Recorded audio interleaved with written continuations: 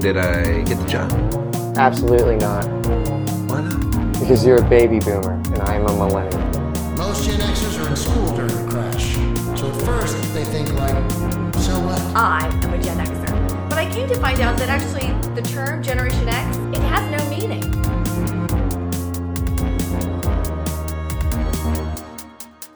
How is eating meat racist? I'll gladly tell you.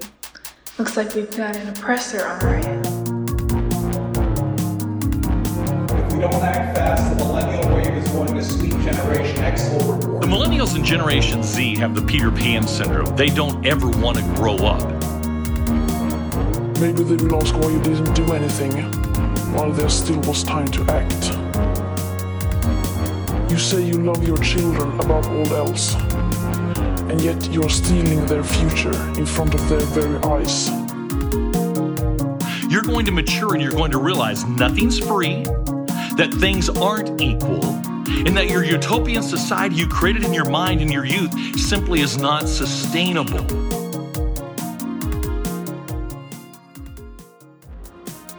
Okay, Boomer, listen up. Generational conflict is back. Boomers have stolen millennials' future. They've used up scarce resources while voting for austerity. For their part, millennials are self-absorbed avocado scoffers who rather complain than work and save.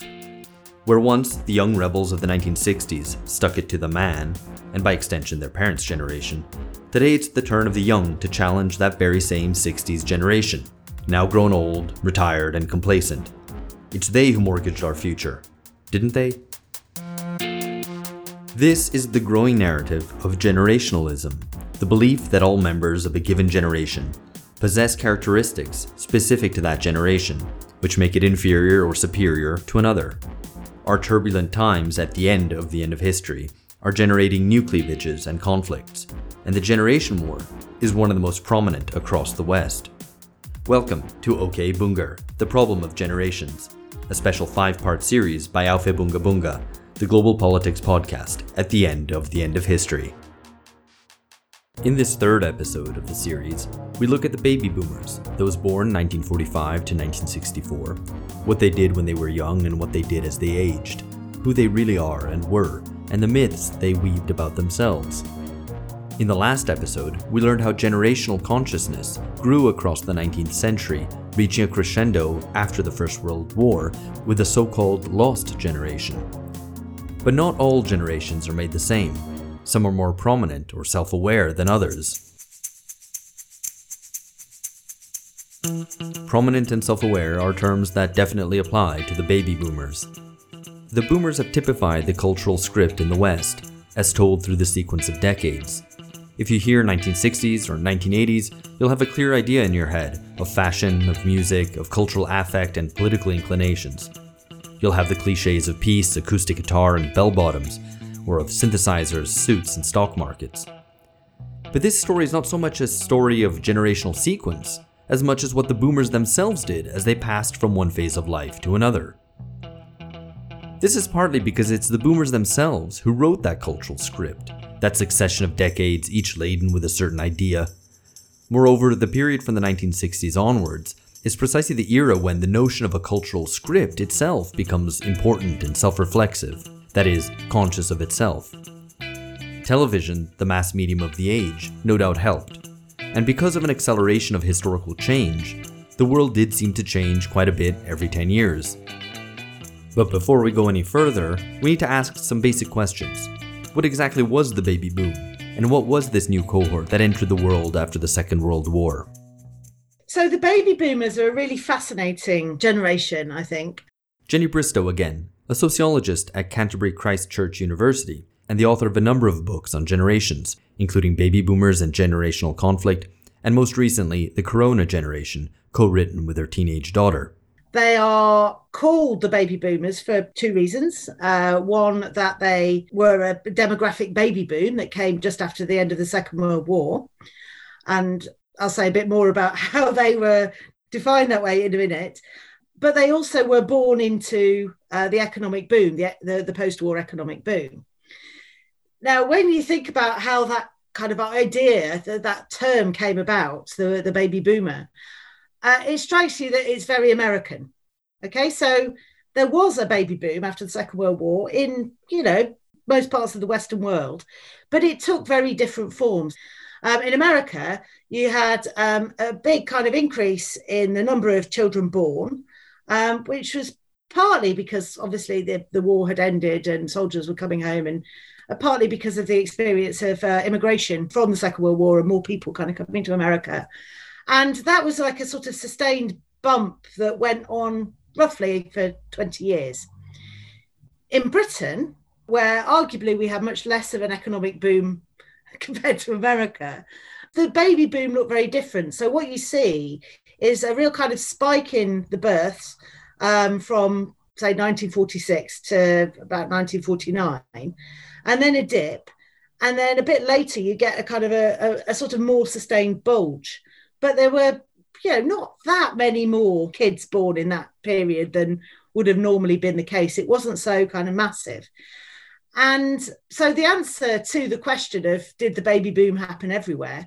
Well, it sort of did, but I think it also took a very different demographic pattern. So it's fine to say it was a kind of, international Western phenomenon, but we have to be careful because when claims are made about the size of the baby boom, for example, or the disproportionate size of the baby boomers to previous and subsequent generations, often what's happening there is the application of an American model onto other countries where the character of that demographic change is quite different.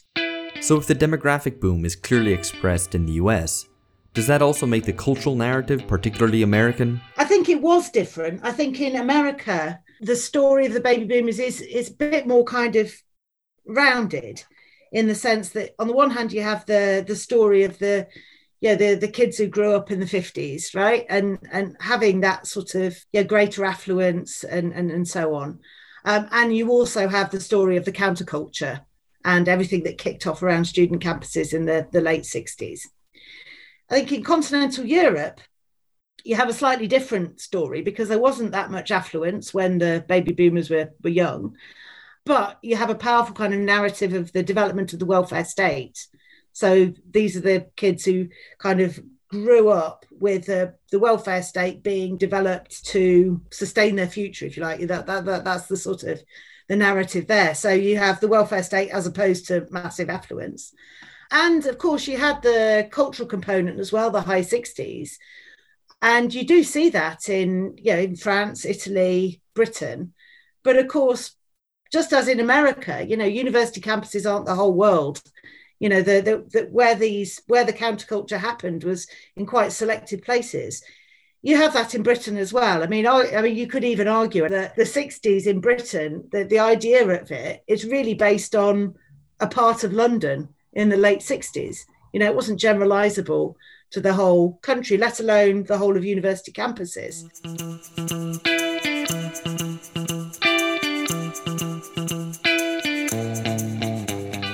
The most salient fact about the boomers is that there are a lot of them. Helen Andrews, senior editor at The American Conservative and author of Boomers, The Men and Women Who Promised Freedom and Delivered Disaster.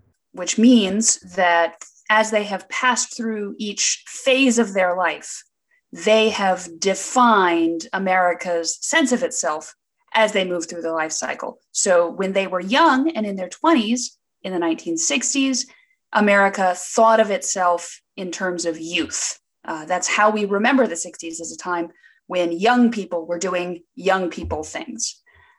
And as the boomers got older, they continued to define America's sense of itself. So they were going a little bit more crazy in the 1970s. And by the 1980s, they had grown up a little, moved to the suburbs, become middle-aged.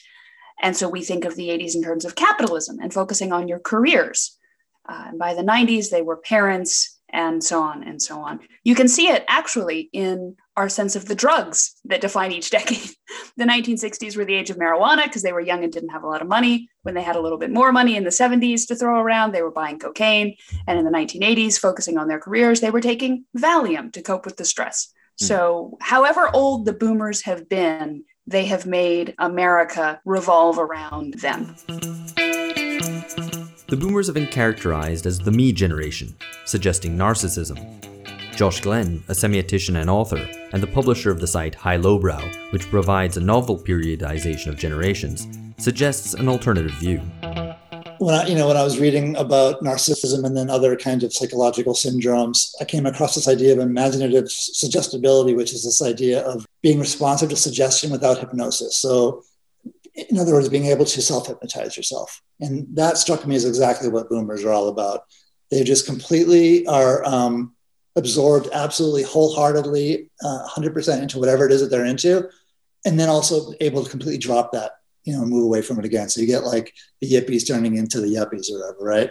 They can become 100% about this thing, and then the next day be 100% about another thing. There's also kind of a fantasy proneness around imaginative suggestibility, where you kind of want to frame your life in a mythical register, which I think they've done on a generational scale. They're a mythical generation, but also, characters from within the boomer generation are also tend to sort of self-mythologize. And there's kind of a hysteria proneness as well with imaginative suggestibility, where a kind of tendency to emotional excess. I mean, all these things that I'm talking about make you think of the anti-war movement, the environmental movement, women's movement, anti-nukes, all the stuff around, Jaws and E.T. and all these big blockbuster movies, movies about coming of age in that era, like Grease and American Graffiti and Animal House. And of course, all these movies about coming of age in the 60s, like, Good Morning Vietnam and Hairspray and Platoon and Born on the 4th of July. And then kind of being prone to hysteria around whether it's Beatlemania or Woodstock or Altamont.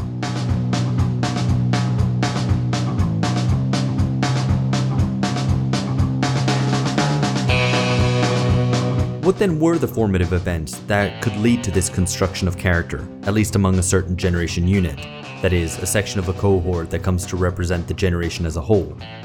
Jeffrey Alexander, professor of sociology at Yale University, and one of those student rebels back in the 1960s.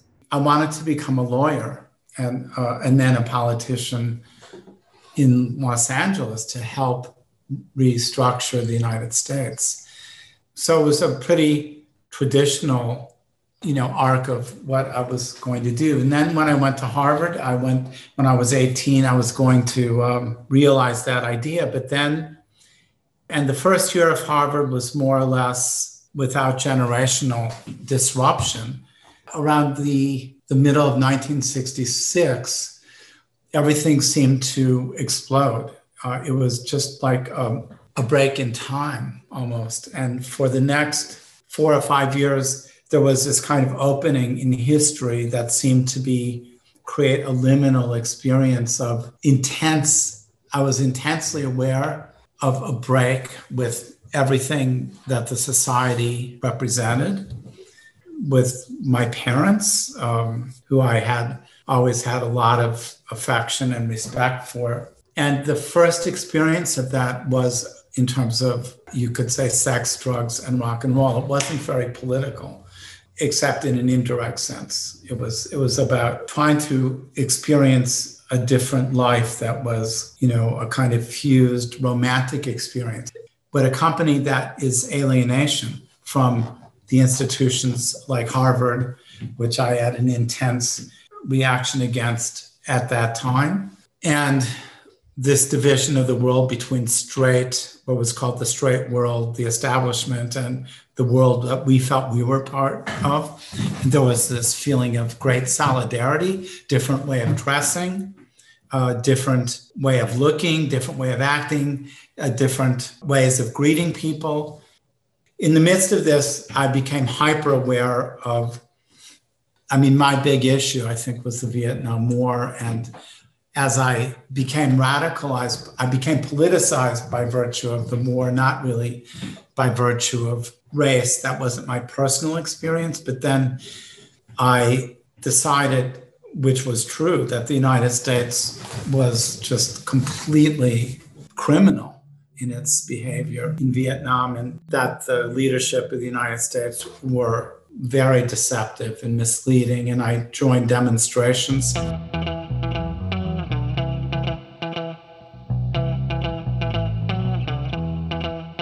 We thought that they had led completely corrupt lives.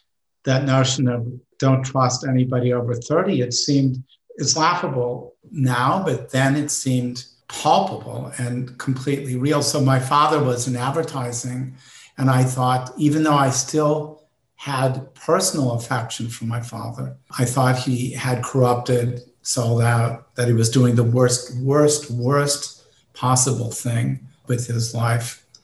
I hated capitalism. And I also thought that the social work, and I gradually came to feel that my mother's life of amelioration and helping oppressed people was only a revolution, that she was misled. Well, what happened at the end of college is I really focused a lot on the war. I felt the United States was imperialistic, and I joined SDS, became very involved politically in the campus struggles. I was suspended for a sit-in that disrupted a faculty meeting that was considering this thing called ROTC, which was the military training program of Harvard students in return for having them get a scholarship to the whole time, and then they'd become officers.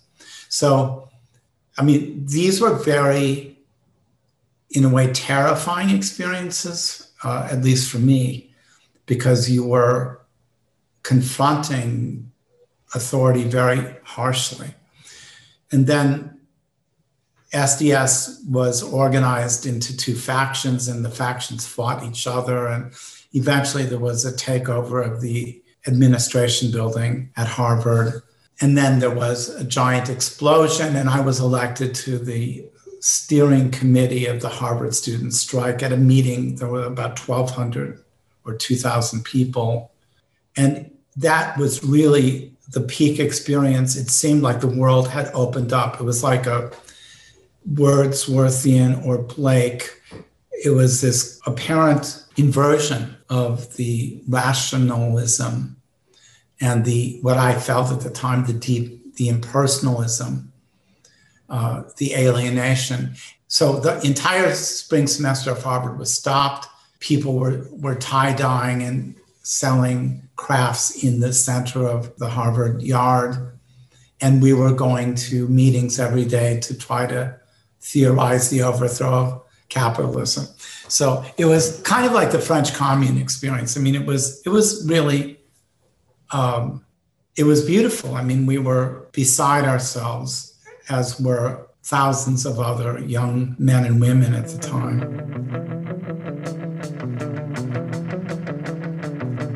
In Germany, naturally, the social landscape after the war was different. Holger Nering, historian of Europe at the University of Stirling in Scotland, and an expert in the transnational history of social movements. To start with, it was first of all a world of complete distraction. So the German cityscape, especially if you grew up in a city, would have still shown the scars of the distraction of the Second World War well into the late 1950s, if not even longer than that. So this really framed some of the background to that. And in connection with that, especially for those who then got involved in social movements, there was also a feeling of moral destruction and also guilt, or at least vicarious guilt. So these two experiences, quite interesting how they interacted in different groups of the population, because you then have on one level, you have a sort of emerging hedonistic subculture that are then classified as the so-called Halbstarke or the sort of hooligans who basically got into, with growing affluence, into consumer culture. So they bought themselves motorbikes or mopeds, and they consumed mostly American, but then also increasingly British pop music or rock music, which, if you listen to this today, sounds very tame, but really caused huge scandals. You know, why are they doing this? Why are they wasting their times like this? They're not good citizens. So you have kind of that strand. You then have another strand of a group of people, usually probably slightly older, mostly actually the parents, who would engage in consumption and essentially lead private lives. So a huge emphasis on the family and privacy. within affluence. And this was probably the largest chunk of the population. And then you have, this is usually on the political left, but not only, and that's quite interesting, a group of people who actually say neither of those approaches actually works. We need to get actively politically involved and actually overcome this kind of sense of both physical and moral destruction somehow. And we shouldn't be lured into the kind of consumer culture, and we shouldn't be lulled by it. So consumption perhaps, yes, but not in the sense of getting dominated by it. Did this mean a direct generational confrontation, even within the family unit? On one level, yes, especially if you look at the kind of student movements of the 1960s. This is very strongly there in the rhetoric, this kind of accusation of parents of having been complicit precisely because of this kind of inward-looking, consumer-oriented, private bourgeois, sometimes educated bourgeois, so what was called a Spießig lifestyle at the time, so sort of Philistine, if one were to translate Spießig mindset. But the interesting thing is, so Ditlev Siegfried, for example, has shown this in his great work, that within families, actually, this didn't matter that much. So there weren't sort of constant discussions at the dinner table. So the students, some of the students who still lived with their parents or who would come home to their parents over weekends or over the holidays, they would not necessarily seek confrontation with their parents at home. They would do this in public. So there was a kind of interesting disjuncture from that perspective as well. You want to protest the war. Protest it right here in Old Rimrock. What am I going to do, march around the post office? Bring the war home, isn't that the slogan? Look, they gave me this award.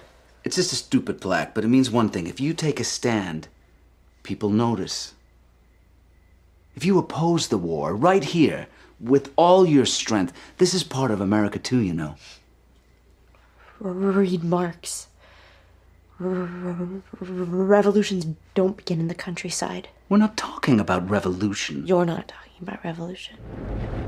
Police have widened their search for the missing teenager, Meredith Laval, for her involvement in the bombing of a post office.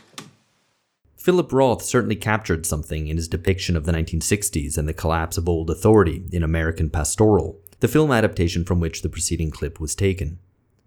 However, Jenny Bristow agrees with Holger Nering's findings that revolt did not so much happen in the home against one's parents. So what were the boomers reacting against? I don't think they were reacting against their parents. I think that's one thing, not necessarily. So I think there was a sense that they were the kind of lucky generation. You know, their parents had been the ones who'd been embroiled in the war and so on and so forth. And I think that element of it is often missed by the fact that people often pick up on the fact that the counterculture and the student radicals, you know, had this slogan, never trust anyone over 30, you know, that it's looked at through present day eyes as being these baby boomers reacting against their parents. I don't think that they were doing that. I think what they were doing was reacting against the collapse of the norms and values that had sort of sustained society through the 20th century and just about managed, you know, through the Second World War and going through to the other side. So what you actually had was this younger generation just reacting against the fragmentation of the old way of doing things and coming along and really taking to its own heart, if you like, that sense of the need for youth, the need for novelty, the need for things to be different. So that's why in Britain, when you see the late 1960s, you have abortion being legalized, you have homosexuality being decriminalized, you have the age of majority being lowered. You have the almost self-conscious kind of emergence of a much more what was called permissive society at that time, because the old ways of doing things no longer worked. And I think it was that young people were kind of at the head of that process of arguing for change. But of course, they weren't the ones passing legislation. Exactly. So, you know, it wasn't them that did it. They didn't kind of necessarily make that change. And when I've looked at the discussion about the baby boomers in the academic literature, so there's a lot of it published in the early 70s. And what's really interesting there is that the people writing about the counterculture and the radicals and the need for change are academics who are older. They're trying to change things from within the academy, and they're kind of reflecting on what the kids are doing. But it's a product of arguments that are going on within higher education at the time, rather than just, what some young students happen to be doing.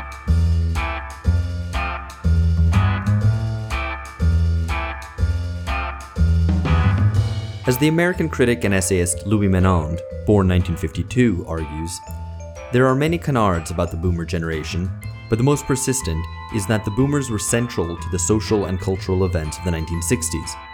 Apart from being alive, baby boomers had almost nothing to do with the 1960s.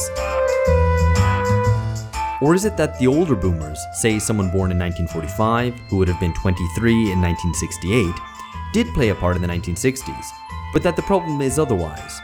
That the boomers may not be such a coherent generational category. This is as Josh Glenn argued back in part 1.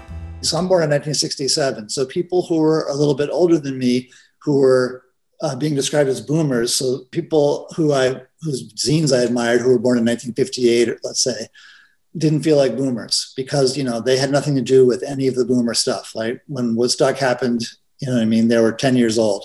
That generation really felt like they came along late for the party. The boomers got all this attention on them, and then these guys still got called boomers, but they weren't boomers at all. So there's a whole cohort of, I'd say, but I call them the OGXers, the original Generation X, and they were born from 1954 to 1963. And they were kind of upset and angry with their kind of older brothers and sisters or their older cousins, the boomers, for kind of taking all this space up in the culture and being saddled with that, they get shoved into this generation that they really feel no connection to. But the problem of the boomers isn't just that those who did the 1960s weren't always boomers, but that the 1960s, especially 1968, have been mythologized and misremembered. Well, my book was really less about what 68 was than the way it has been remembered or trivialized or banalized. Kristen Ross, Professor Emeritus of Comparative Literature at New York University and a specialist in French culture. In her book, May 68 and Its Afterlives, Ross examines the way those events have been so mythologized. I wrote it in the late 90s, and at that time, something like the backdrop of the war in Algeria or the movements of decolonization in Africa, French colonies, but not only the French colonies, none of that was visible as what I felt it to be the particular history and political memory of the people who were out on the streets. Algeria was the background noise of their childhood. They and there had been enormous labor unrest in France throughout the early 1960s as well. So both of these things became, especially Algeria, became a catalyst for French people to become conscious of what they opposed in their own society. So it was extremely important, even though by the late 1980s, it had disappeared from the map of what people could actually talk about or think about when it came to 68. It was no longer, 68 by the 1980s had become nothing really but a kind of sexual revolution. For all that the 60s involve a lot of forgetting, Jeffrey Alexander remembers a totalizing sort of revolt. There was a broad feeling that society was, I suppose, what you'd say a Foucauldian idea or a Frankfurt School idea, that it was totally against humanity. For me, I wasn't a Marxist yet, really. I mean, I was reading New Left Marxism. So we were against capitalism, absolutely.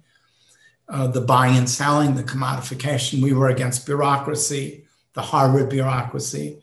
And we felt that the war machine was dominant, this insidious war-making instrument. We were just sickened every day by what was happening in Vietnam. We felt it very personally. It was horrifying. And so we hated our government. And we talked about complicity. We felt that Harvard was complicitous, which it was in many different ways with the war I don't think it was probably good, looking back on it, to make Harvard the enemy instead of the Pentagon or the US government, although we knew they were the enemy. We didn't have a clear sense of political space. So this is what we did. Like Freud said in Civilization and Its Discontents, modern society, or maybe all society, requires a tremendous level of self-control and repression. And every once in a while, there's these explosions of social need, psychological, social experience that is like a scream of protest, a sigh of pleasure. Most of the time, 99.9% of the time, these needs are met as individuals through sex, through aesthetic experiences, through reading novels or eating or drinking, or through small groups of friends. But then once in a while, it kind of becomes societalized and is a massive experience. And I think there are periods in Western history and others. Sometimes it's really evil, like in the Cultural Revolution in China. I imagine they have the same kind of experiences as we did of this kind of society breaking up, and you feel this massive communal experience with millions of people like you, and you feel like a utopia is being created, where we won't have to work, we won't have to discipline or repress.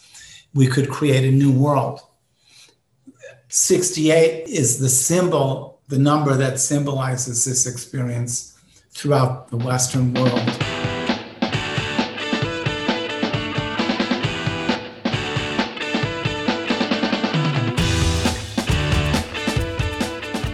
I would characterize it like that. I think that sociologists and social scientists, even Marxist theorists, critical theorists, are not, when they think of modernity, they usually think of it as simply a line of rationalization. But really, it's not like that. Starting in the 1800s and then the early 1800s, the birth of Romanticism then becomes part of, in a way, a dialectic, an attention inside. So it's not just that we live in this super rationalized society, which it is, but it's also that there's this romantic strain of feeling and thinking and art and many things. Love. Love is a big part of the life of everybody in this society. So yeah, I think that was an intensely romantic upheaval. The story in Germany bears a certain resemblance, but with a different emphasis. Holger Nering again. So the first movement that probably really captured a younger generation was the movement against nuclear weapons for the West German army. So the movement against nuclear disarmament. There have been movements against conscription and against West German rearmament, as it was called, before that. Conscription was obviously an issue that was very live for younger people because they didn't want to be conscripted. But the first movement that really appealed to the younger generation on a broader scale was the protests against nuclear weapons. And that was first something that was organized by the trade unions and the Social Democratic Party. So it basically started actually as a party, as an organized initiative. But then increasingly became an independent movement, especially because then the party abandoned that as part of its reformist turn. And so this then saw the emergence of the Easter marches. What's interesting about this is that there you can actually see this constellation that I talked about before, namely a deep skepticism towards the West German state, on the one hand, as an entity, and this goes back to the theme of destruction, physical destruction that could basically mete out violence and death to populations. The skepticism is really surprising if you look at opinion polls. You have, this is not just in the young population, but especially pronounced in the young population. 80% basically do not trust the state with the military. It's a staggering. So there's kind of implicit support for this in the majority of the population. But then on the other hand, also a deep skepticism towards this kind of turn to the family, to privacy. You can see this very well how the first Easter marches actually campaigned, because they say we are engaged citizens. So we cannot just sleep. They made an explicit and very problematic comparison with Nazi Germany by saying this is a similar constellation. Where have you been? If our children ask us, we cannot stand silent again. And this was very important, this kind of idea of active citizenship that campaigned against the state for a very individualistic notion of political involvement that was free from party political or organized politics.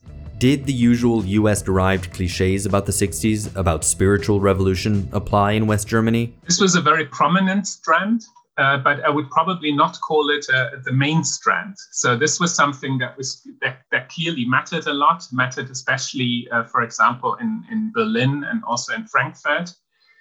So it's very localized in a way, where you also had sort of communes who try to kind of live that hedonistic lifestyle. But more generally, it was actually a rather pluralistic theme, and there were different routes through the 60s. There were different routes, for example, for those on the Easter marches who loved listening to skiffle music, to folk music, also German folk music, which was modeled on Pete Seeger, etc., and others. That kind of stream, which was, of course, also to a certain extent hedonistic, but in a different way from, say, the communes. This was more like a sort of classical youth movement that want to explore also the countryside, etc. So very often also organizationally within Friends of Nature. And what's also forgotten, and what the most recent research has actually highlighted, is that the 1960s were also relevant for political conservatism, because this is when a new generation of conservatives actually got politicized, and conservatives who were to become very important in the politics of Christian democracy in the 1980s. And so they were politicized because they reacted against the arguments made by the kind of new left, by the political left, and in a sense they were so there was in a sense an intra-generational split that we can see, which is only now coming into view. And they were, of course, less happy to engage with sort of hippies, with folk music, with communal living, but they would essentially take a sort of an ideal of citizenship that was far more restrained, presented itself as extremely rational, and basically condemned protests, riotous or rowdy protests on the street. Although, of course, the interesting thing is that they themselves did that by staging protests or by provoking protests.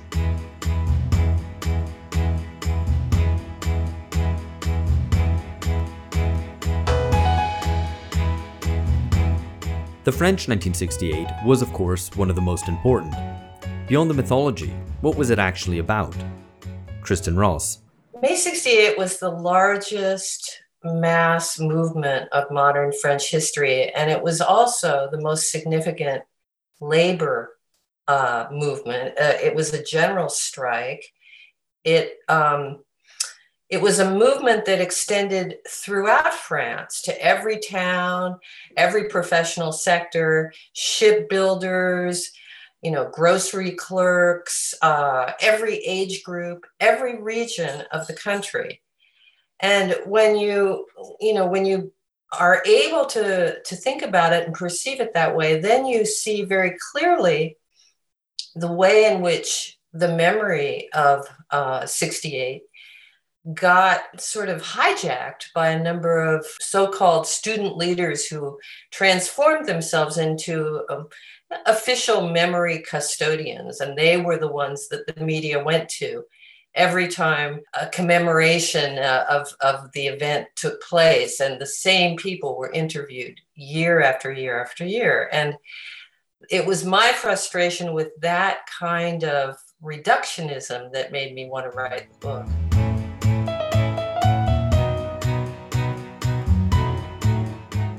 The whole attempt to unite the opposition to the reigning ideology, the political ideology in the country, with workers' movement is what makes France and Italy pretty special, because they, for example, if you look at the UK or the US or even Germany, the counterculture was far more important than it was in France. In the UK, you could become politicized by coming through the back door of the drug scene or the music scene or aspects like that. Whereas in France, those kind of countercultural elements came much later. They were far less significant, and they generally represented something more like the waning of political militancy rather than a way for a young person to become politicized.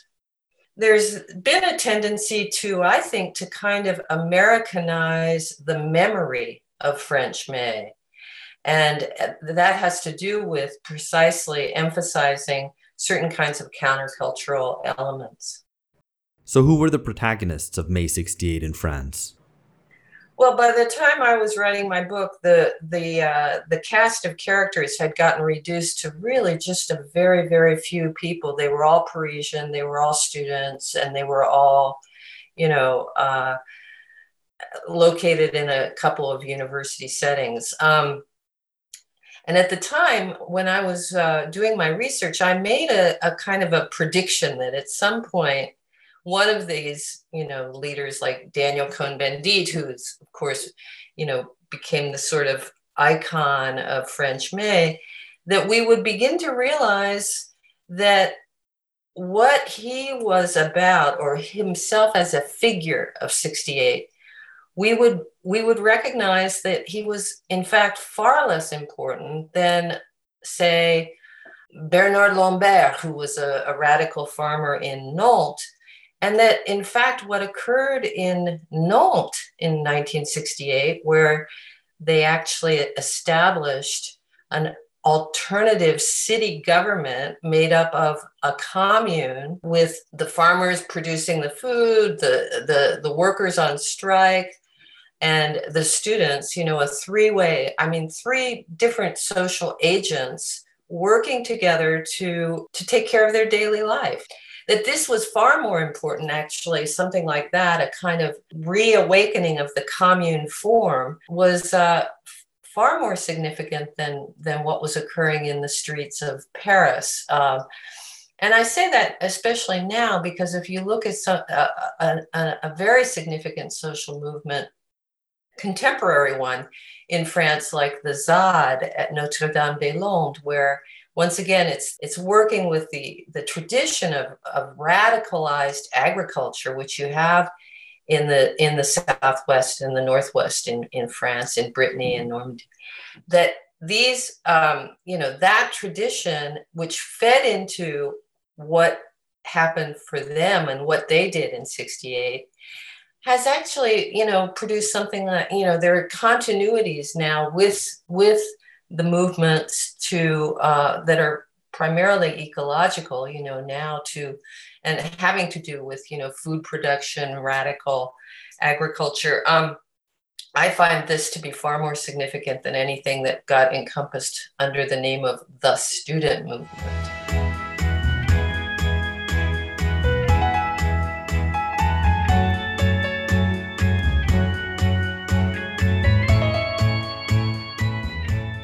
Young workers who were out on the street and out on strike were constantly described in the media as the students.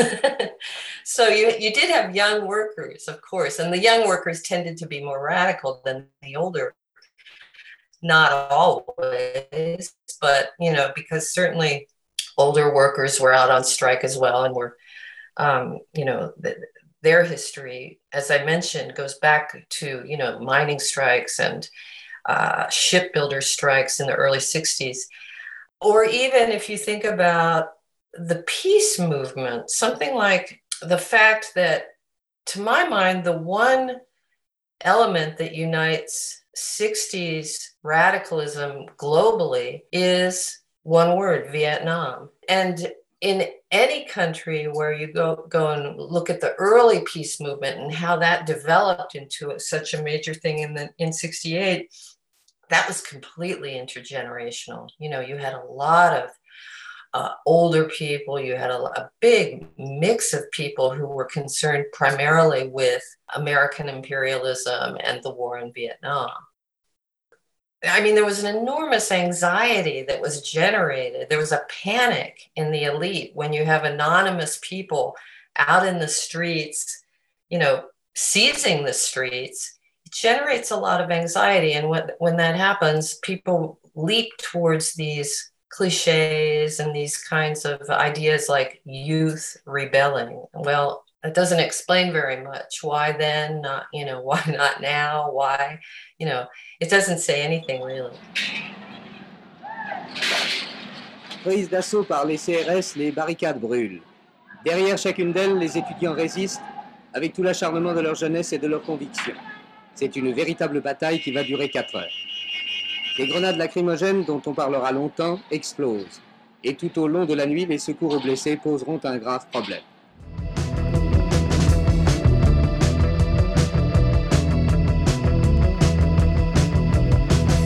So the reality of the 1960s revolt has been misunderstood in many dimensions. Its participants, as we've seen, weren't all part of the baby boom generation themselves. Nor were all boomers involved in the protest movements. Moreover, the radical movements of the age weren't all rebelling in the name of youth per se. Today's cultural narrative increasingly blames the boomers for their recklessness, tying 1968 to a whole raft of social transformations that came after, from rampant consumerism to environmentalism, and from a satiated conservatism to what is today called woke. But rather than opt for the easy, facile course of blaming the boomers for things that exist today that we don't like, according to whatever our prejudices may be, let's look in more detail at what the consequences of 1968 actually were, and what the radical boomers went on to be. First, in Germany. So you have, of course, some kind of case studies in the form of very famous 68ers who then had political careers, such as Joschka Fischer, former German foreign minister, but then also Hans-Otto Schilly, who was the interior minister, then both in the Schröder government in the 1990s. Holger Nering again. And the transformation is quite staggering already if you actually look at the style of dress. Fischer in the 1980s still insisted of going into the plenary of the Hessen parliament with his sneakers and his jeans. And he then turned up in the 1990s with a three-piece suit. And in a sense, Schilly is the same thing. And Schilly was actually one of the most hardcore home secretaries you could get. Whereas in the 1970s, he defended left-wing terrorists against the German state. In a sense, what unites this is this concern with the German state, with individual activism. And to some extent, actually, at the core, they remained true to themselves in that sense. But of course, the surrounding environment changed. And the influence, especially of 1968, on the emergence of feminism in West Germany as a political movement, and also in the way in which it got embedded into especially social democratic policies, but then also green policies. The emergence of the Green Party and of environmentalism cannot really be understood without reference to 1968 and the kind of fundamental liberalization and politicization of society at that time. There was, of course, a backlash in the 1970s, But what's really remarkable, if you think about it, is that now we are talking about Christian Democratic Green coalition. And if you had told anyone when the Green Party was founded in the late 70s, early 80s, that this would happen, people would have basically laughed you off the field. They would have said, this is, it's going to happen in a million years. It's never going to happen because the socio-cultural differences, ideological differences were just too vast. Was this growing social liberalism that then became institutionalized a victory for social movements or their defeat? Was the kernel of a later neoliberalism always present in those movements? I would probably tend towards the latter idea, so the one that this was already present around in the 60s, because there is quite a structural similarity between the sort of grassroots organizing, bottom-up protests, hedonism of some of the ideologies around 68, that then turns into a kind of neoliberal dogma of self-improvement later on, especially from the 1990s onwards. So there is a sort of structural similarity between them.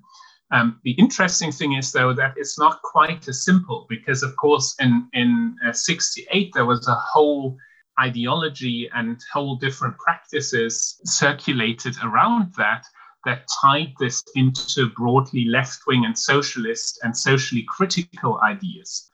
And that's, in a sense, the difference. And something happens at some point for some people in the meantime that gets rid of the socially critical ideas.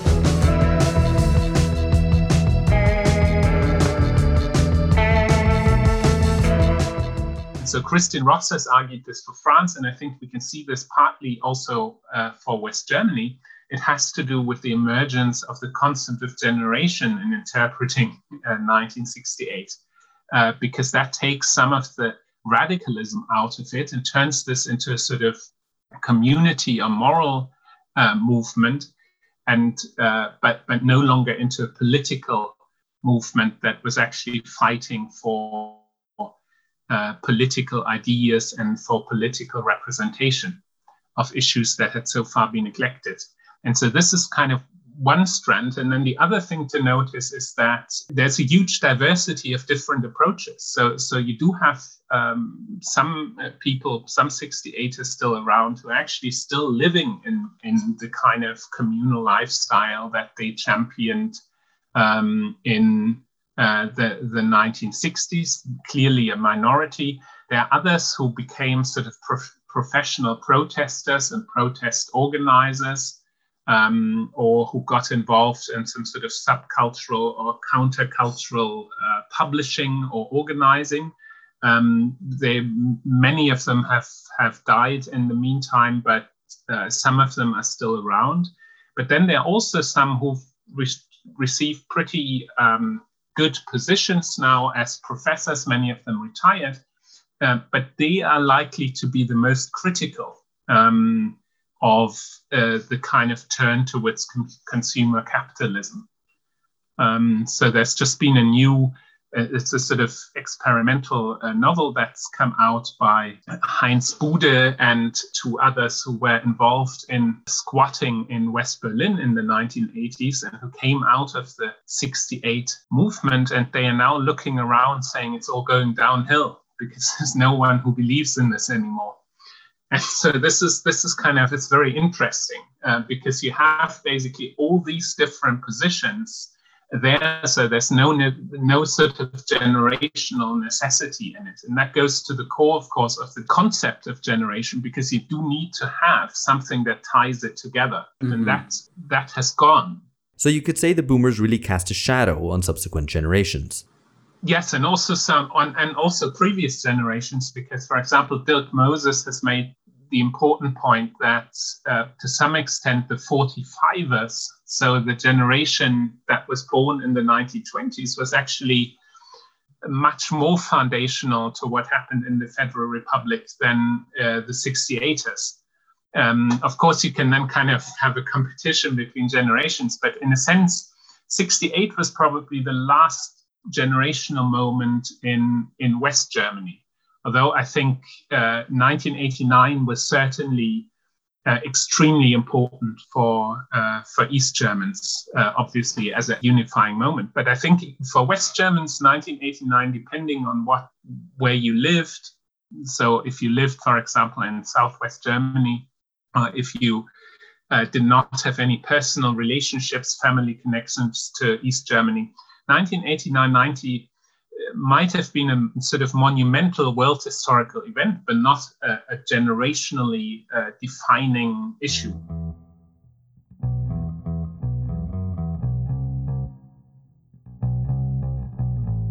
We'll return to the experience of that 1989 generation, Generation X, or the end of history generation, in part 4 of this series. For now, though, it's worth asking what happened when West Germans who had experienced the Western 68 encountered those from the East who had not. They did have a radically different experience of the 1960s in the sense that they lived in a dictatorship at the time. So everything they did by way of consumption, by way of organizing, independent of what the party state wanted them to do, was automatically politicized. So whereas in Germany, we could see a sort of relaxation of that kind of policing of behavior, also private behavior, consumer behavior, in the GDR, this remained intact. So they had to devise ways and means around that and had to find sort of little niches. So historians have spoken about here the niche society of the GDR, where they could basically practice these kind of things. And indeed they did, but they did this in very different ways. They therefore had very different experiences, very different cultural reference points, and so on and so forth. And in fact, contacts did exist.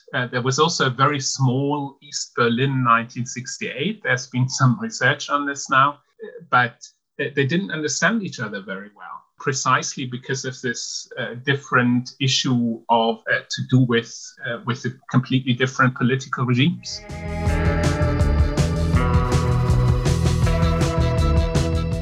Ultimately, what made the 68 generation in Germany, and what distinguished it from the UK, the US, or indeed France?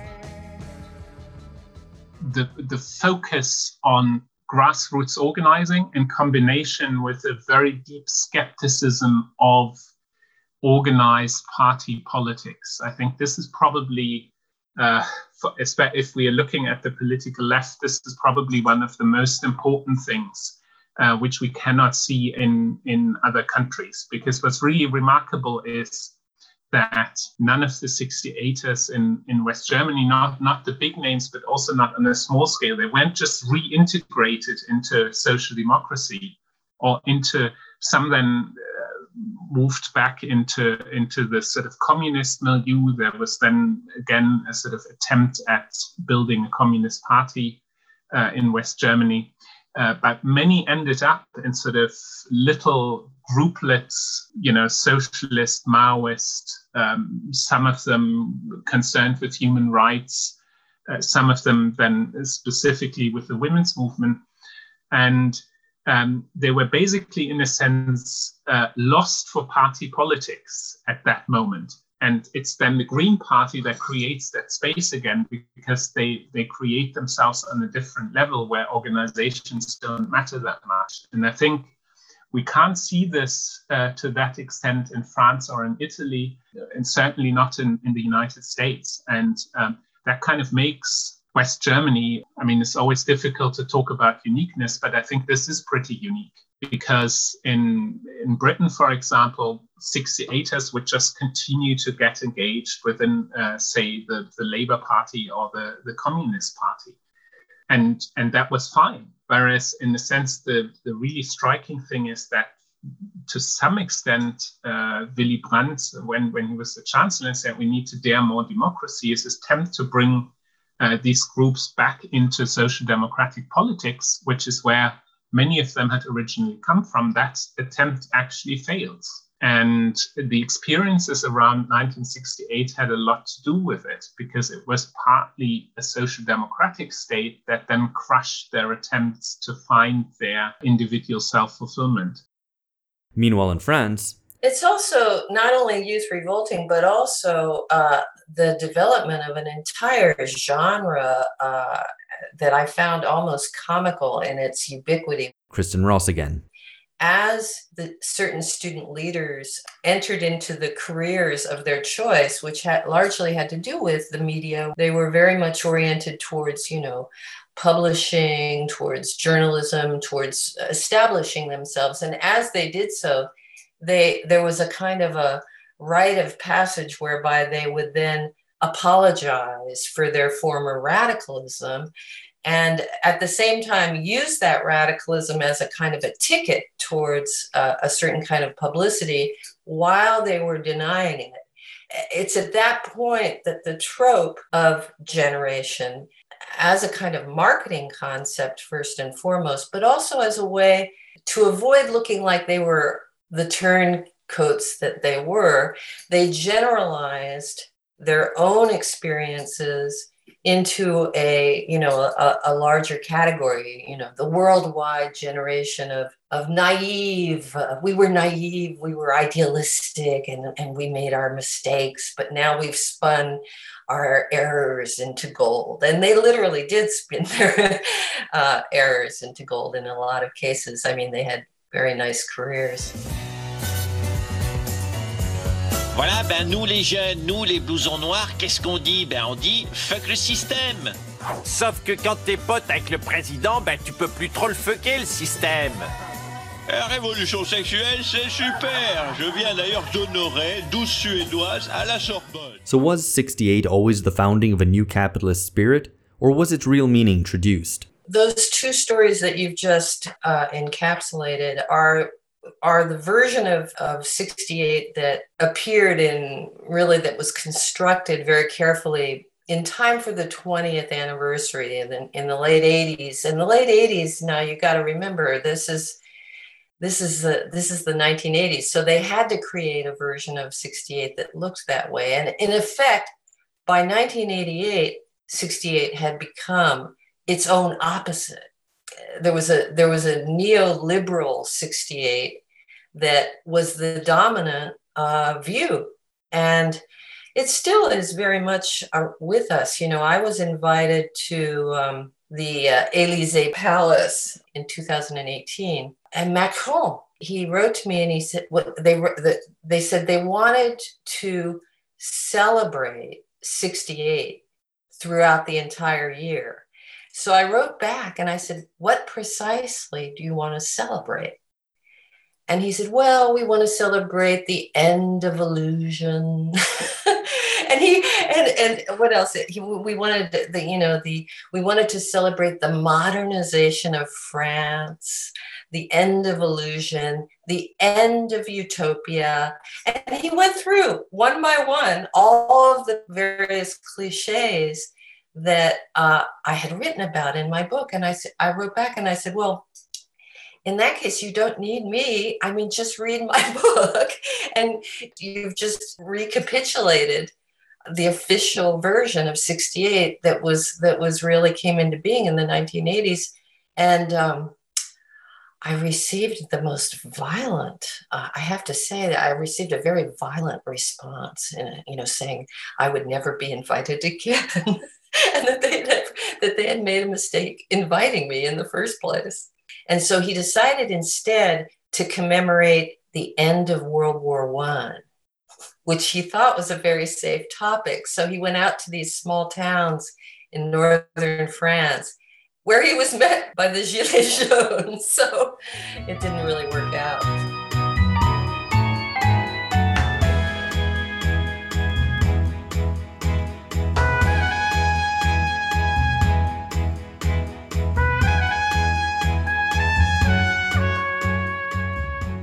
Kristen Ross has written that the official version of 68 tells the story of family or generational drama stripped of overt political dimensions, a transformation of lifestyles that modernized France, changing it from an authoritarian bourgeois state to a new liberal modern financier bourgeoisie. How was this narrative constructed? For one thing, to reify the actors into something called students precisely at the time when students were refusing to study or to think in terms of student interests. What the students who participated in 68 in France were doing is posing a far more general kind of crisis than their own interests, particular interests at the university, or so I saw what was happening as a real crisis in functionalism. Students stopped studying, workers stopped working, everyone stopped doing what they were supposed to be doing. There was a specific pleasure, I think, of those weeks and months had to do with a kind of overcoming of social segregation that was so enormous and strong in France. I always go back to Henri Lefebvre claimed that 68 happened in France because Nanterre students, when they got off the subway, they had to walk through these Algerian slums to get to class. And simply that kind of meeting of two worlds, where then you had those students going back and with those Algerian workers, talking to them about the Vietnam War, so meetings of that kind that took place that represented sort of disjunctions between one's political subjectivity and one's social group, so that you had a real kind of a mixing that had never happened in that way.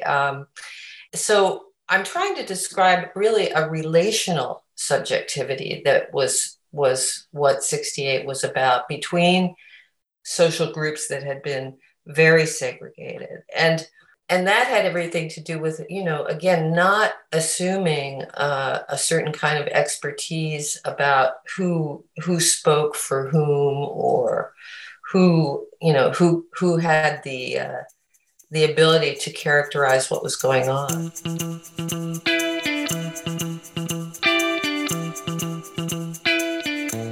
As the proceeding attests to, there's a debate today as to whether that which followed on from the 1960s, say the yuppies of the 1980s, or the humanitarian wars of the 1990s and 2000s, or wokeness today, was actually the development of the inner logic of the 60s, or not.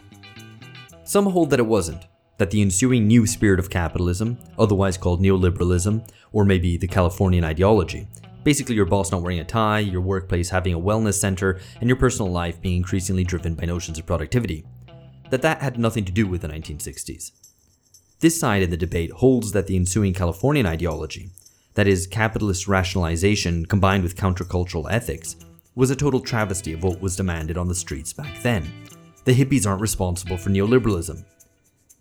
Others hold the opposite view, that the 1960s revolt was always necessarily going to lead to postmodernism, narcissism, hypercommodification, and so on. The hippies were just yuppies and wokes avant la lettre. Maybe, but to answer the question, it's better to set out the terms more clearly. If the 1960s was all about a change in values, a reflection of a new generational consciousness, without any structural transformation, or change in the balance of class forces in favor of labor, then of course it would lead to nothing more than a renovation of capitalism. Of course capital would recuperate these values for its own purposes, abandoning patriarchy, tradition, and order, in favor of equality, individualism, and flexibility. However, that may not be all that the 1960s were about. Indeed, there were other important things going on around the world: mass strikes, anti-colonial movements, revolutionary politics. These were undoubtedly defeated, while the rebels in favor of a new ethos won, and history is written by the victors. So what has come to stand for the 1960s in popular memory is middle-class students in Paris mounting the barricades in the name of Eros, or middle-class students at Ivy Leagues smoking pot.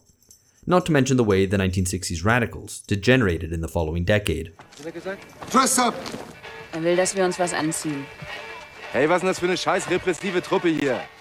Sexuelle Befragung und antiimperialistischer Kampf gehören zusammen, verstehst du? Das kann der doch gar nicht verstehen, Baby.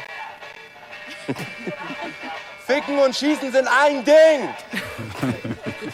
Fucking and shooting are the same.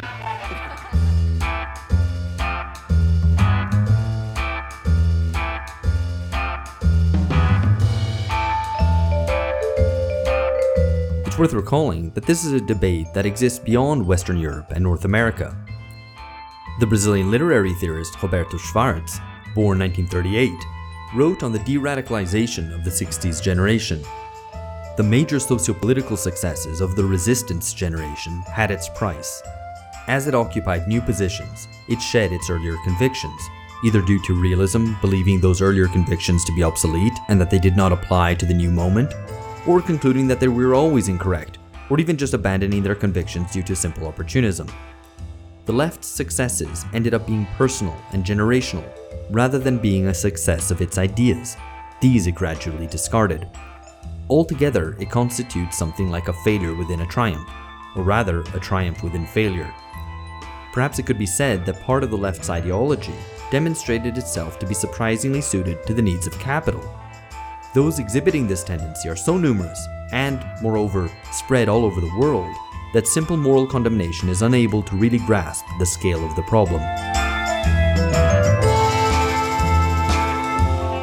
It seems then that generational thinking has ended up having more impact than the specific politics of the New Left. A generation that had great dreams ended up defending the very limited politics of today. Moreover, generational thinking may actually be complicit with, indeed partially responsible for, the limited politics of today.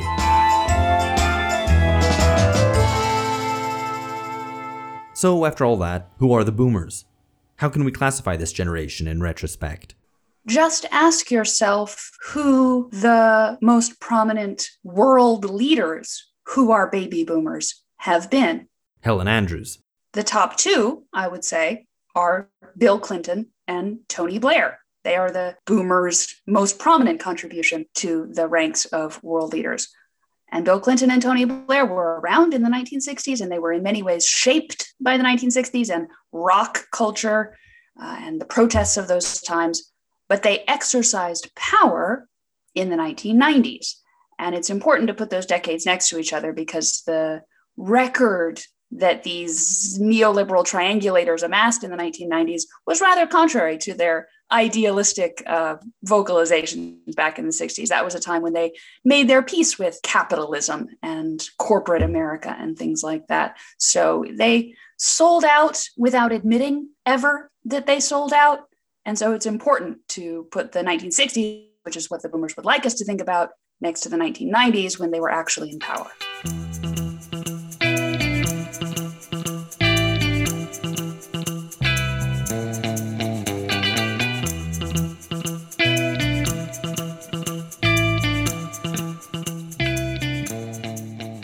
The boomers are a perfect combination of idealism on one hand and narcissism and self-indulgence on the other in ways that are sometimes difficult to disentangle from each other. And that's the California ideology in a nutshell. And it's visible even in very superficial things. The most obvious difference between California and the East Coast in the 1980s, if you were a businessman and had a meeting in New York and then a meeting in San Francisco, would be the way that everyone was dressed. Out in California, casual wear was very much the vogue, and people from New York taking meetings out there were in many ways shocked to find these West Coast business titans and engineers and Silicon Valley heroes dressed in t-shirt and jeans. But that has, of course, since come to dominate every American workplace. And one of the reasons why is that workers are working longer hours. The whole idea that a white-collar worker would only come to the office for 9 to 5, and at 5 o'clock he would be able to go home and leave work behind, that's no longer the way most offices are. So because employers are putting more demands on their workers, they figure, well, if I'm going to be keeping you here till 10 o'clock, I suppose I should let you dress comfortably. So that's a great example of the California laid back ideology having a flip side that's disempowering workers rather than empowering them. And Steve Jobs is a perfect example of that. He was, on the one hand, genuinely a hippie and an individualist, and his time in India did shape his business philosophy. We have a computer industry today focused on individual users and a computer in everybody's lap, because that's the way Steve Jobs wanted it to be. He didn't want an IBM dominated mainframe model where there was one computer in every office and everybody applied for time on it.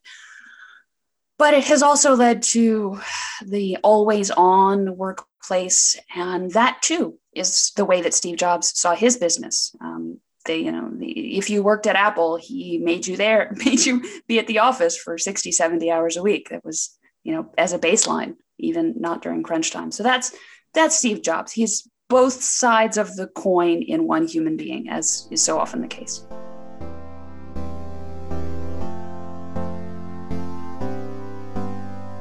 As he got sicker, how did that play out? Well, he didn't just suddenly get, he got much better. He had lots of ups and downs, and I found that he just got more and more emotional and intimate. As you look up, he'd be crying. He would be crying about how Lee Clow had done a beautiful proposal for an advertisement when he did the Think Different ads.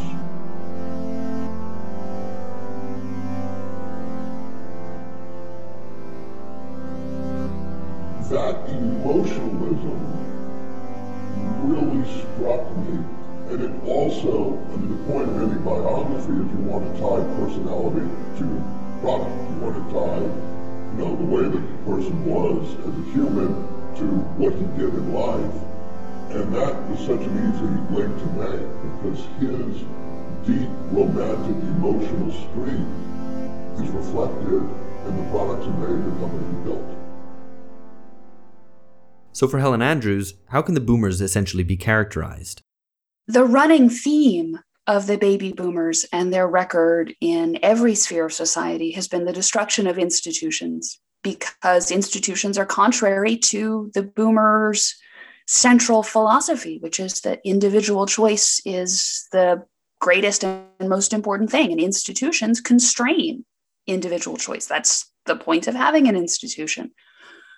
The trouble is that the boomers knocked down all of these institutions on the grounds that they were constricting their choices. And the result has not been liberation, but has been just absolute chaos. The institutions the boomers sought to destroy also encompassed the old cultural elitism. And this had important consequences for how this generation saw and used media. When television was first popularized in the 1950s, there were a lot of doomsayers, including people like T.S. Eliot, who said that it would be the collapse of civilization if this medium came to dominate our culture.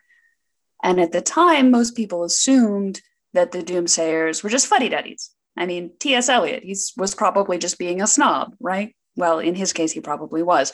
But we are now in a position to look back and check whose predictions have been confirmed by experience. The optimists who thought television would be a great democratizing force, bringing opera into every home on Sunday nights or whatever, or the doomsayers who thought that it would replace serious contemplation with essentially the methods of advertising. That is, flash and lowest common denominator appeals and things like that. Looking around, I think the doomsayers have been pretty well proven right. I think that people's attention spans have collapsed. I see people my age who failed to receive anything like a basic education, and it's because they are accustomed to the habits of mind formed by the medium of television. And now, of course, with social media and screens and the internet, that has just been accelerated. But it's all really an extrapolation of the original revolution and the original shift to visual media, which took place with television. That's the revolution that was up there on par with the invention of the printing press.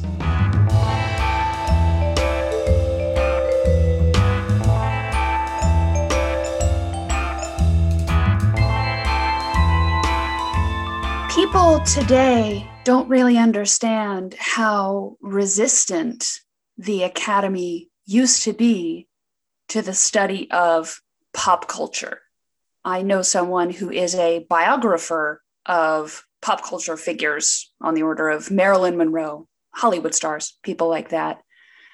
And he recalls that getting a biography of such a pop culture figure published by an academic press before the 1990s would have been unthinkable. That would not have been the kind of book that an academic press would be at all interested in. And an academic professor trying to get tenure somewhere who devoted himself or herself to the study of Hollywood or things like that, especially in an English department, ostensibly devoted to literature and the highest works of mankind, would have been seen as dabbling in something beneath their dignity. Camille Paglia, not quite single-handedly, but certainly very energetically overturned that fuddy-duddy-ish prejudice against academic study of pop culture. And her work on pop culture is actually quite intelligent, and I advise everybody to go read it. It's great stuff. Because Paglia herself has a PhD from Yale and knows the Western canon backwards and forwards. However, academics who are more my age, millennial age academics, came up at a time when they were not given the grounding that Camille Paglia has. And even when they get their PhDs from Ivy League schools, they do not come away from those years of study with the mastery of the Western canon that Paglia had. They know pop culture and nothing else, which is why their work is not nearly as worth reading as hers is. And it was the boomers who decided that their pop culture ephemera was right up there with the greatest works. They think the Beatles are as good as Beethoven.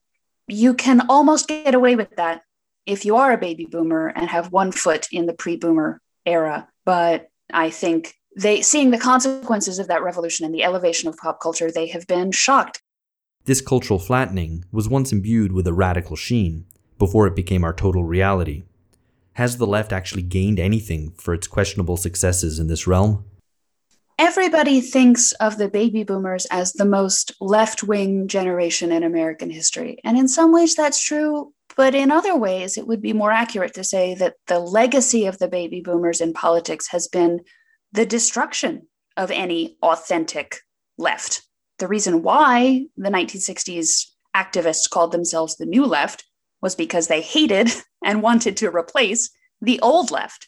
That meant people who advocated on behalf of workers. That meant union leaders. The New Left, the 60s people, the boomers, thought that those union activists and those advocates for workers were dinosaurs.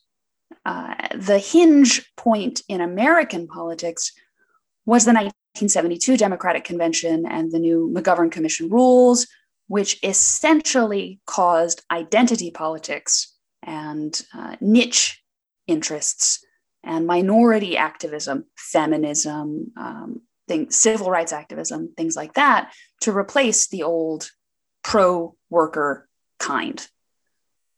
And so that's really, we're all still living in the aftershocks of that 1972 convention as identity politics has come more and more to dominate the ostensibly left-wing party in the United States. And it's something you see in all the Western democracies.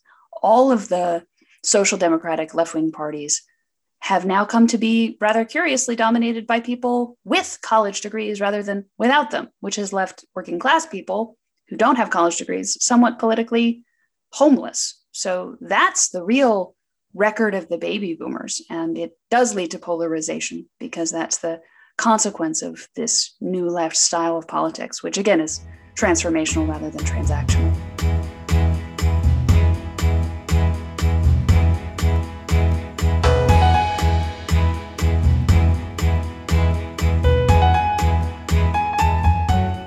The contemporary world is clearly not what the New Left had intended to create. But then what actually happened to its more romantic aspirations? I think there's different ways that people think about it. Some people think that was defeated and over, or that right-wing people think it was nihilism, of course, and just, a horrible thing. I completely disagree with that. Jeffrey Alexander. I mean, I think two related things happened. One, of course, the utopian and revolutionary possibilities were denied. I don't think it's possible to actually institutionalize the romantic imagination through any kind of social system, socialism, communism, anything. I mean, yes, we couldn't have, but there could have been a revolution, perhaps. Maybe there was almost one in France because they had the Communist Party and the working classes.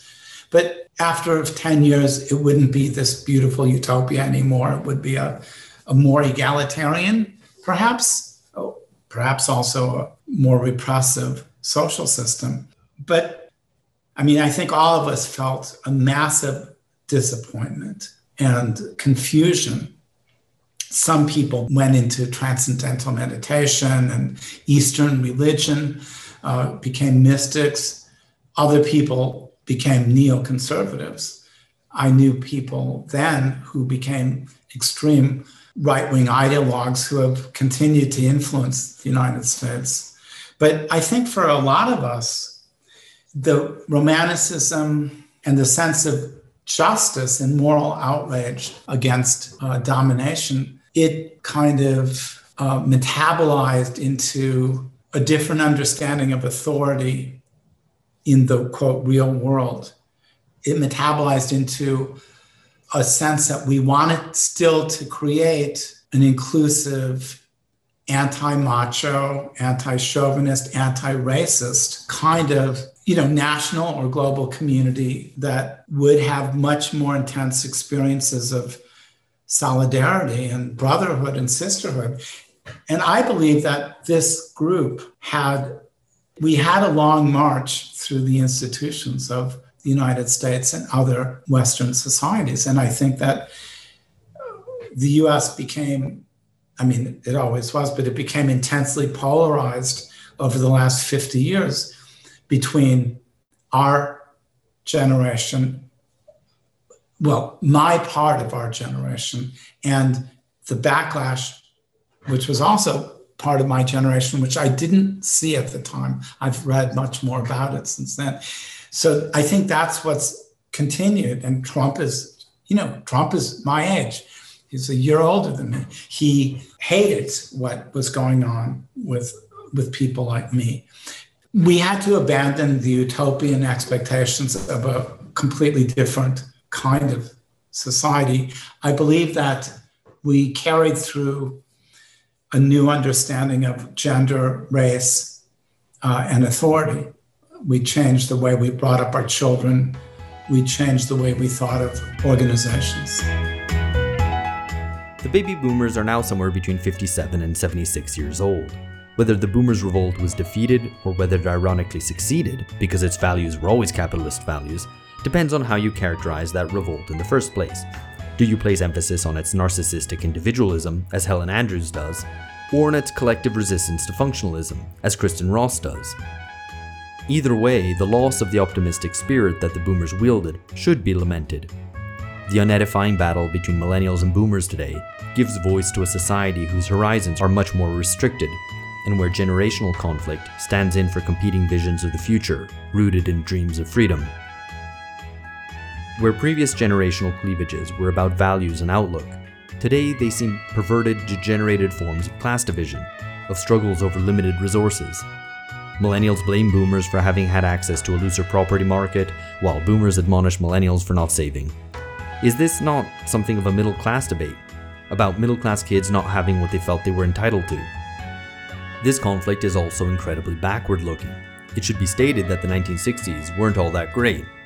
After all, the radicals of that era were pretty clear in their denunciations. So it's a shame that that period could appear to us now as some sort of utopia. How should we look back to the 60s generation then? And why do millennials hate boomers? I guess there's the feeling that we have taken up too much of the oxygen in the room, that we're whiners, that we are too self-indulgent. I don't know. I think I have two sons who are 37 and 40. So I see that they've lived a very different life. And I've been fascinated by it. never had the experiences of utopian romanticism, but they have moral occupations and they are responsible, et cetera, et cetera. I have the feeling, yes, that they're trying to avoid what they see as the excesses of my generation. And I think that's probably a good idea given the limited possibilities that are available to them. So maybe millennials want to avoid the boomers' excesses, but at the same time, they seem keen to repeat some of that experience. It first struck me how much the millennials had reduced the boomer mindset when I noticed back in high school that the rebellious kids in my class, when they were smoking cigarettes behind the gym, if you looked at their jackets and messenger bags, the patches that they had celebrated bands like Pink Floyd and Black Sabbath. So the millennials who were trying most to rebel against their parents were still listening to their parents' music. And that's, I think, a psychological fact. It's the people who most hate their parents and rail against them who end up turning into them. And you certainly see that with millennials. I was writing the finishing touches on my book manuscript over this last summer as I was watching cities across America burn down. And it was very obvious to me, I think not just because I was working on a book about baby boomers at the time, but just obvious that the millennials and the Antifa activists on the street were trying to have their own 1968. And why not? We have been taught, the millennial generation, by our baby boomer history teachers that America was a terrible, horrible place until the 1960s, and that the 1960s were the summit of American politics. America has never been better than it was in the summer of 1968, according to the history that we were taught. So it's natural that we should want to replicate that kind of politics. Even on college campuses, you see so many students who think, you haven't really had the college experience unless you've had a candlelight vigil on the campus quad for something. It doesn't really matter. Send somebody to search the internet to find an issue that's worth protesting about. The important thing is to have a protest, because that's part of what going to college means. And that's the aspect of it that annoys me the most. The millennials have inherited the boomers' same style of politics, the boomers' same issues, feminism, civil rights, things like that.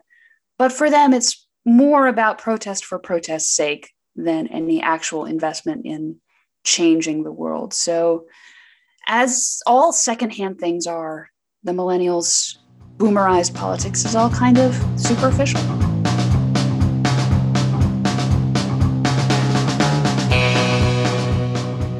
In trying to characterize how the boomers are portrayed, Jenny Bristow analyzed the media discourse, finding that the boomers are seen as alternately lucky, affluent, larger than life, selfish, and reckless. The boomers are described as lucky, and that I think is kind of significant because I suppose it's true in a way. They were born after the war rather than during the war. They came of age in the post-war boom. They had the welfare state being developed. It was a time of great optimism. And so describing the boomers as lucky is a way of trying to kind of capture that sense of optimism. Now, the problem with it is it's historically stupid because it kind of then forgets that after the 60s, you had the 70s. It forgets about the Cuban Missile Crisis. It forgets about, the kind of quite difficult experience of the 80s. I mean, there were lots of things that the baby boomer generation went through that you wouldn't necessarily think were great or lucky, but they did at least have that sense of optimism.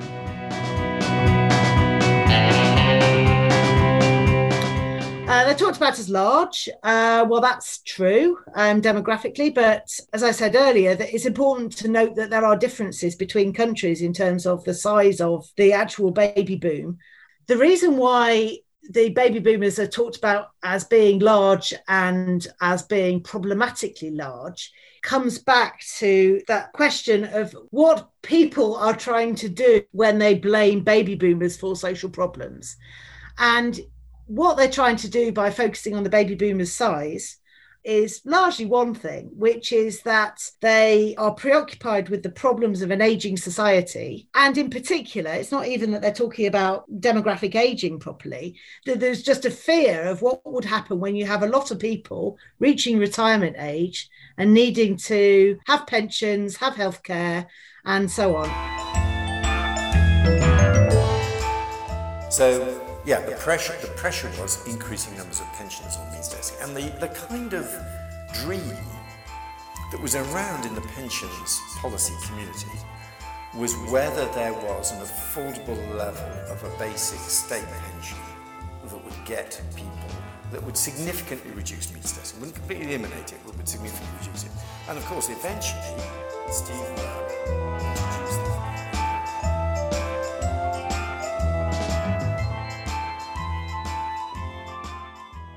This notion of the problem of the baby boomers being a large generation is really kind of informed by this mindset that assumes that society's resources are just in a finite pot, right? There's only so much to go around, and that they're taking more than their fair share. So I think it's a very limited kind of social vision, and misses other important considerations, like the fact that the baby boomers, through being large, actually did contribute a great deal of wealth to society. And I mean, interestingly enough, when the baby boomers were born, the demographic assumption was that it would be a real problem for them because they would be competing over scarce resources. And then, of course, because the economy doesn't work like that, you had this kind of boom. And so then it was like, that was fine. But then there became a new argument that the problem was that there were so many of them, they were taking resources away from the younger generations. So it's a promiscuous argument that actually doesn't stack up.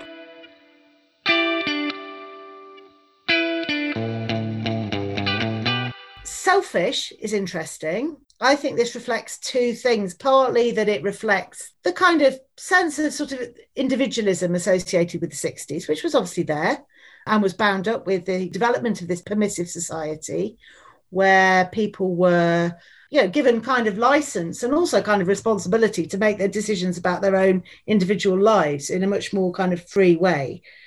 But then the other side to the selfish insult that's held against the baby boomers is this idea that they just went and did that. They went and created a nice life for themselves and they didn't save anything for the future, right? So they didn't protect the welfare state in Britain, or that they bought these houses and then these houses are worth a lot of money and now they're living in them and that's all terrible, and that they monopolized public policy for their own interests. Now, again, when you look at what happened historically, this actually doesn't make sense, because this demographic of people, they were there by an accident of birth.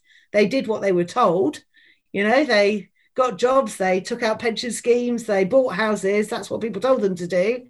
And then it's other kind of broader factors to do with the problems of public policy and the economy that then put them in this position where they happen to own a house and younger people can't afford to buy a house. So my argument is this isn't their fault, but it's kind of interesting because the boomers have been pathologized to such an extent that you get books like called A Generation of Sociopaths by Bruce Cannon Gibney, who's a Generation Xer, I think he's a Generation Xer.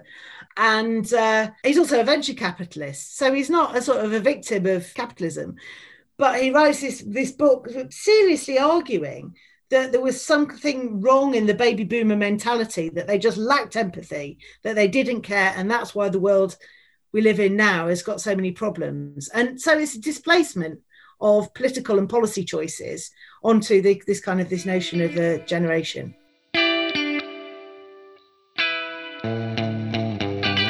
Reckless, yeah. Because the baby boomers were associated with experimentation, and that's what the 60s was about. The 60s was about kind of the corrosion of the old norms and values and institutions and a more kind of experimental approach to life. And obviously it has its caricature in the counterculture, if you're thinking about communes and LSD and, that sort of sense of tune in, drop out, all of that paraphernalia of the 60s. But this was a very, very, very small part of the demographic at the time. What was going on more broadly at that time was, I think, that sense of optimism and the sense that actually we could remake the world and that young people had a role to play in that. And that sense of individuals being both trusted to make their own decisions about whether to marry. Yeah, I mean, decisions that don't seem to be that big a deal to us today, but, were controversial at the time, whether to marry, whether to have an abortion, whether to be homosexual, These were all things that were given to individuals as choices that they could make. And there was that sense of trying to make the good society. Now, I don't think that was always done in the right way, but I think there was a sense that what people wanted to do was create culture, to foster debate and dissent and all of these things. And then now that whole spirit is looked back on from the standpoint of the world post-global financial crisis as the reason why everything then went wrong, which again I think is a appalling kind of misunderstanding of economic trends and policy choices.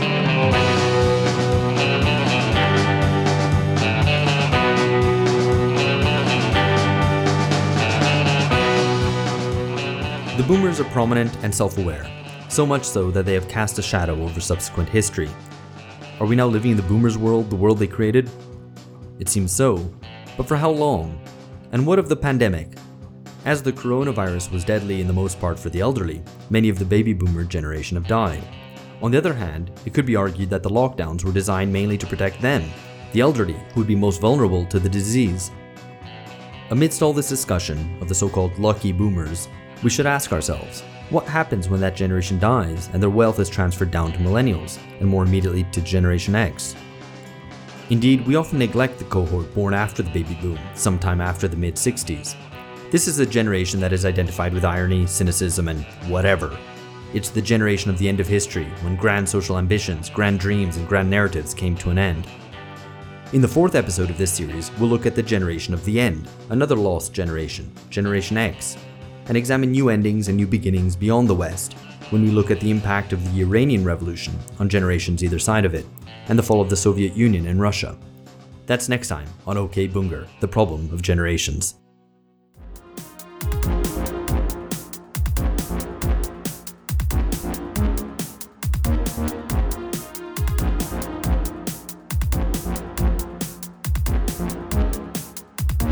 Thank you for listening. This series is produced by Philip Cunliffe, George Hoare, and Alex Hochuli.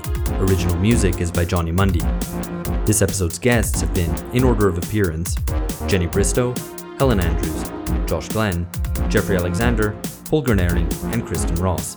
And the narrator is myself, Alex Hochuli. For access to everything Alpha Bunga Bunga, including bonus content, original subscriber-only episodes, and our monthly reading clubs, join us at patreon.com/bungacast. OK Bunger, the problem of generations, is back with another episode next week. See you then.